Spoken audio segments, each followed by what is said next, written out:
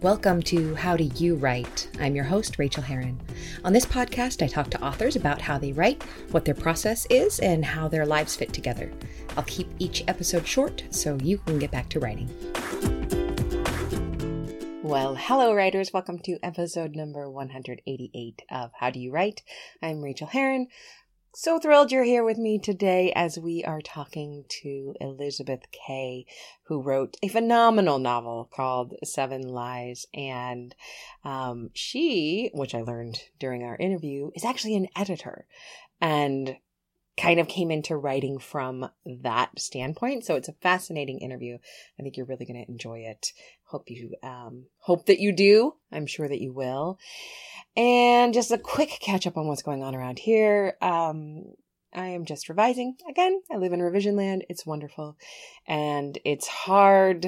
And I think that I'm at the point with this book where I just want maybe to be writing a different book.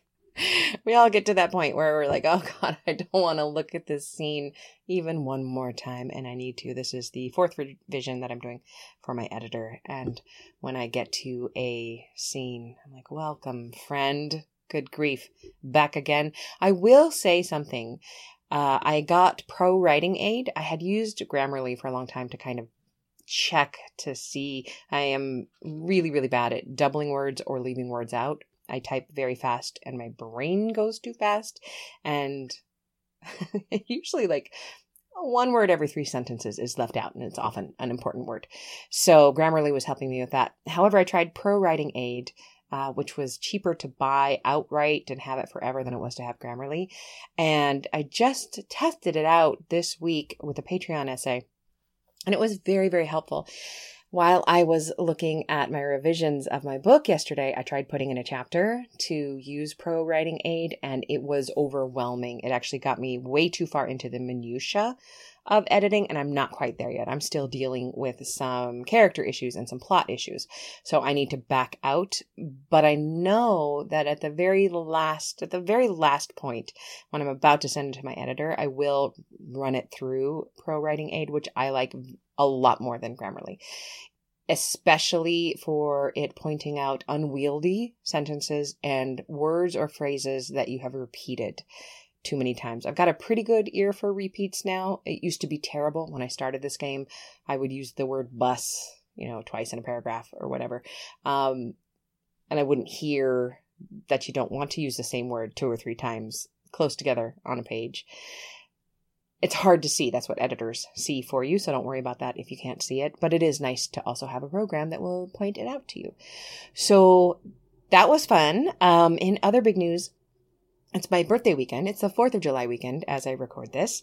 And I did something really fun today for my birthday. I went out into open water and swam in the bay. I got a wetsuit. I got it for my birthday for myself online. And I put it on and a friend met me out there and kind of taught me how to sight as you swim because it's a different experience. You have to raise your head to sight where you're going and to breathe. Combining the 2 moves when I am just used to, breathing on the side and looking down at a lane marker. It's very, very different. I got a little bit dizzy because it was choppy out on the bay today and I loved every single second of it. I absolutely loved it. I am now an open water swimmer. And so for my birthday, I am going out at 9:30 a.m. with a group and they swim every week in Berkeley. They swim 3 times a week and they just go out into the bay and swim. And it's the bay. It's just there. It's a little dirty and the ground is slimy and it's okay. It was so fun. I am such a water baby. I just want to have my body in water all the time. I always wanted to surf because I wanted just to sit on the surfboard. I never wanted to actually surf or get in line or deal with other people who are waiting in line to catch the surfing wave. I also didn't want a huge board that could hit me in the head. None of that. And I realized recently that no, I just wanted to go out in the ocean and hang out. And you can do that in a wetsuit. It's buoyant. You just you get tired of swimming, just kind of kick back and look up at the sky or roll around. It was so much fun. So I am a new convert and I'm kind of obsessed and I can't wait to go for my second time. So that is what's exciting around here. Nothing to do with writing, but outside hobbies are fantastic for our writing, right? I hope that you are getting some work done. Please come to wherever I am online and tell me about it. I really love to hear from you all. And now we're just going to jump right into the interview with Elizabeth Kay. Please enjoy and happy writing to you. Hey, you're a writer. Did you know that I send out a free weekly email of writing encouragement?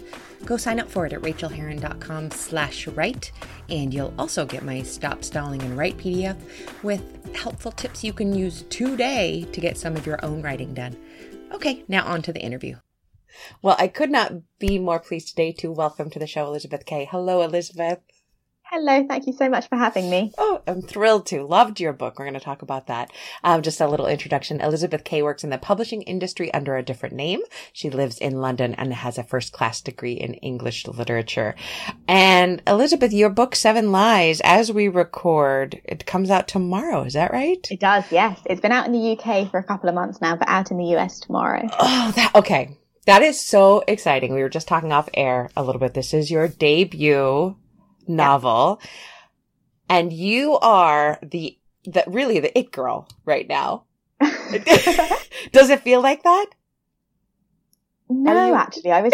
Maybe it's partly lockdown as well. I feel like I'm in a weird little bubble in the middle of nowhere in a way. But the whole thing has been really exciting. I mean, I'm so thrilled to see it published here and with you guys. So it's a bit of a whirlwind. It's one of those that I get a lot of offers from publicists on books, and I don't always have the time to read the books, but your book looks so compelling that I picked it up and I just could not put it down. It was one of those, you have a long list of people who blurbed it so beautifully, and it's worth every blurb. I just could not stop turning the pages. So, thank you so much. Oh, have you always been drawn to the thriller genre? No, actually, the first thriller I really read was Gone Girl. So not that long ago. Yeah. When that came out. But I mean, what a place to start. Yes. And since then it's definitely what I read more than anything else now. And there have been so many good novels in that space in the last few years. You're never short of a great book if that's your area. Never short. And if, once you get a couple friends who do the texting back and forth, I got another one. You got to read this one. And your book was one of those that I've been telling all of my tight thriller reader friends to read. Good. But let's talk about your writing process, because that's what we do on this show. Sure.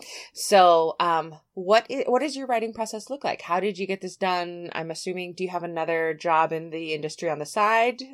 Yes, so I work Monday to Friday as an editor for Penguin Random House in the UK. So this was very much a weekend project. Wow. So this was Saturdays, Sundays for about 9 months. 6 to 9 months was my first draft. And it was basically, I found that if I got dressed for the day, then I had to start the day. So as long as I stayed in my pajamas, it was easy to just pretend I was in kind of a weird limbo between night and day, where I would just sit down and write for a good few hours. So that was my process for getting the bulk of this novel done. That is so, so clever. I love that little hack. And I didn't realize that you were an editor there. What kind of literature do you edit at Penguin? I work quite a lot, actually. I do a few thrillers, but not very many, but some kind of book club fiction and lots of non-fiction as well. So a real mix. How did it feel coming to this book?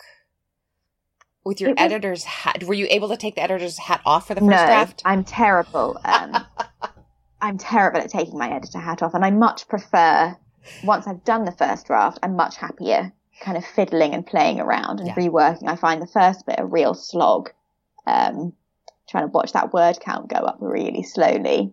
And I had worked on a few novels before this, tried to write things, and nothing had ever felt that exciting. So in a way, with this book, I wrote the first chapter, and it's in the voice of Jane, who's the main character. And once I had her, this felt so much easier. I would almost say I enjoyed the first draft of this one. Oh my goodness. Because I really liked being in her head. So that made it a lot easier. But certainly the editor in me was always having to make her be quiet. Without giving any spoilers, of course, the end actually surprised me. And I have a harder and harder time finding that in books as we, as we push envelopes and as we write everything we possibly can. And I read all the thriller, everything. And your ending surprised me, both what it was and how it was done. This is just a curiosity on Rachel's part question. Did you know the ending when you were writing toward it, or did it come to you later? I knew from the very near the beginning where the ending was set and sort of the bones of what was going to happen. The detail took a lot longer. I think that's probably the bit that had the most drafts. I would say probably at least 10, maybe 15 different versions of the ending with not huge changes, but different characters in different places, slightly different ways to twist it. It was certainly the bit that I found most challenging. So I'm glad it was a surprise, because I agree with you. That's, it's hard to do something that does shock people, I think. Yeah, I think it is. And you did something really creative with tense at the very end, where it was just, I had to go back and check to see how you had done it. So good job, you. All right. What is your biggest challenge when it comes to writing? Certainly it's the editor in me mostly, but I had a baby at the beginning of the year, so now it's time. Oh, I used to be able to, in a way, I think, I'm just having to be stricter. Yeah. If I have 2 hours, I write, and I try and write fast. I don't have time for the editor anymore. She's gone. Get the words down. So, and is this your first baby? Yes. So how interesting to have this happen after you'd written all of this, some maternal stuff.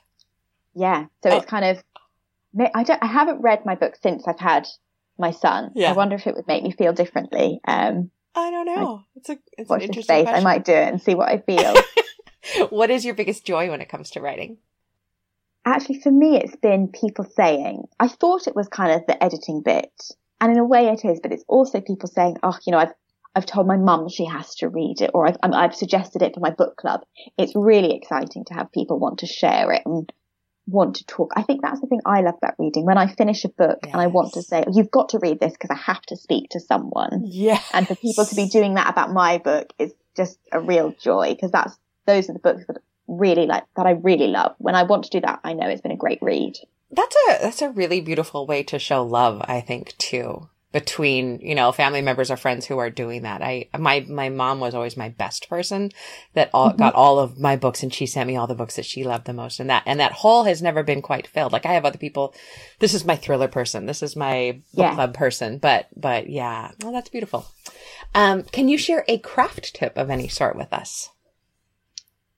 Well, in terms of silencing your inner editor, one of the things I did a lot last time, and I can see myself having to do again working on a book too, is turning the font to the color white as you're typing.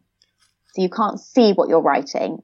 As long as you can type fairly well, not too many typos, it's a good way to kind of just write 2 or 3 pages. Stop overthinking. I'm talking to myself. Stop overthinking it. Stop going back and saying, no one would ever say that, or that would never happen, or that sounds really messy. Just keep going. And then once you've done a chunk, you can turn it back to a black font or whatever color you work with. And read through it and see if it works. I've heard so many other tips and tricks about, make it too small so your eye can't see it, or close your eyes. But the white just works. And you could probably still see where the cursor is, right? Yes, and you can see the pages going, which is very satisfying. It's satisfying, and also, I always worried that, if I couldn't see it or close my eyes, I would worry that I had clicked away and I'm not actually writing. I'm in the wrong window or something. You can see the cursor. You can see the little red lines underneath every time you've made a typo. But you can't read the words. And you can't see That's genius. the length of your paragraphs or any of your grammar. You kind of have to ignore all of those bits and just think about the story for a few pages. I am loving that. Thank you. That just blew my mind, and I can hear it blowing the minds of the listeners. So thank you. That's brilliant. Worth a try. Yes, absolutely. Oh my goodness. Okay. What thing in your life affects your writing in a surprising way? I think probably my mood. I find there are sometimes I'll be writing a chapter and I'll think, I just can't write this now. Or I'll be in a really bad mood or really cross about something, and I think I'm going to go write that chapter that I know needs to come soon. It's a really angry one. I'll go do that now. I'm not very good at kind of silencing myself to put on a different pair of glasses or a different coat. I'm far better to follow where I'm at. So you use it. You use the mood to do what you need to do. Yeah. That's so clever. When I'm in I don't think you can write a love scene if you're in a really cross mood. No. Maybe other people can. I've tried. I can. I've tried. I cannot. It does not work. That's so much smarter. Usually when I'm in a grumpy mood, I just stomp things and avoid the page completely. That works as well, doesn't it? Sometimes you have to walk away. It feels pretty good, I gotta tell you. I just turned in a revision to my editor 4 days ago, so I'm still like high on the fumes of being done. So and having a bit of time where you're like, it's not my job anymore, it's someone else's job for a little bit. Unfortunately, my editor I don't know about you, but she's one of those people, she'll get it back to me in a week. So you've got to make the most of this. She's horrible. So just know that as an editor, we love it when you say, oh, I hope to get to it in the next 6 weeks. And we're like, no, you can take 8. You can take 12. I don't care. Yeah. Okay. What is the best book that you've read recently and why did you love it? I have just finished reading Shari LaPena's new novel. Ooh. Shari LaPena, which is called The End of Her. It's out in the UK next month. I think it's probably similar in the US. Yeah. Which is another, if you've read The Couple Next Door or any of her other books, This is another brilliant suburban thriller. Great characters, love to hate most of them. Lots of good twists, really fast paced. So very much one to look out for. Perfect. She's Canadian, right? Yes, she is. Yeah. I've never heard the term suburban thriller. I've heard domestic thriller, but I really like the term suburban thriller because that's really what they're hers. Also a small town, aren't they? Yeah, absolutely. Door, neighbors, all of that. I love that. Thank you. And will you tell us a little bit, like your elevator pitch of Seven Lies, and tell us a little bit about it? Sure. So it's the story of two friends, Jane and Marnie, who've known each other since they were 11. It's the 7 lies that Jane tells to Marnie, which get more and more sinister as the novel goes on, and which result in a death near the middle of the novel and far darker things further on. I talk to my students a lot about that context shifting midpoint. And when you use that midpoint of, we will not name who died, but somebody died, I was like, yes, that's a perfect place. Death is always a good thing to put at the midpoint. That's what people say, isn't it? Work out what happens in the middle first. Mm-hmm. Yes. When I remember to do that, it works well. Usually I do. I'm always forgetting all the good advice that people are telling me. So are you in the process right now of writing book 2? I am writing a couple of book 2s to see which one works best. Good for you. See which one fits. I'm kind of fleshing out a few first chapters to see whether one of them feels strong enough. I love that. Yay. All right. And where can people find you? They can find me if they'd like to. I'd love to hear from anyone who reads the book. If people enjoy it or have a question, I'm at Any Other Lizzie on Twitter and Instagram. So come find me there. Perfect. Thank you so very much for this interview, and thanks for a book that puts spring in my step again when it comes to the thriller genre. So thank you. Thank you for having me. You're welcome. Thanks so much for joining me on this episode of How Do You Write? You can reach me on Twitter, Rachel Herron, or at my website, rachelherron.com. You can also support me on Patreon and get essays on living your creative life for as little as $1 an essay at patreon.com/Rachel, spelled Rachael. And do sign up for my free weekly newsletter of encouragement to writers at rachelherron.com/write. Now go to your desk and create your own process. Get to writing, my friends.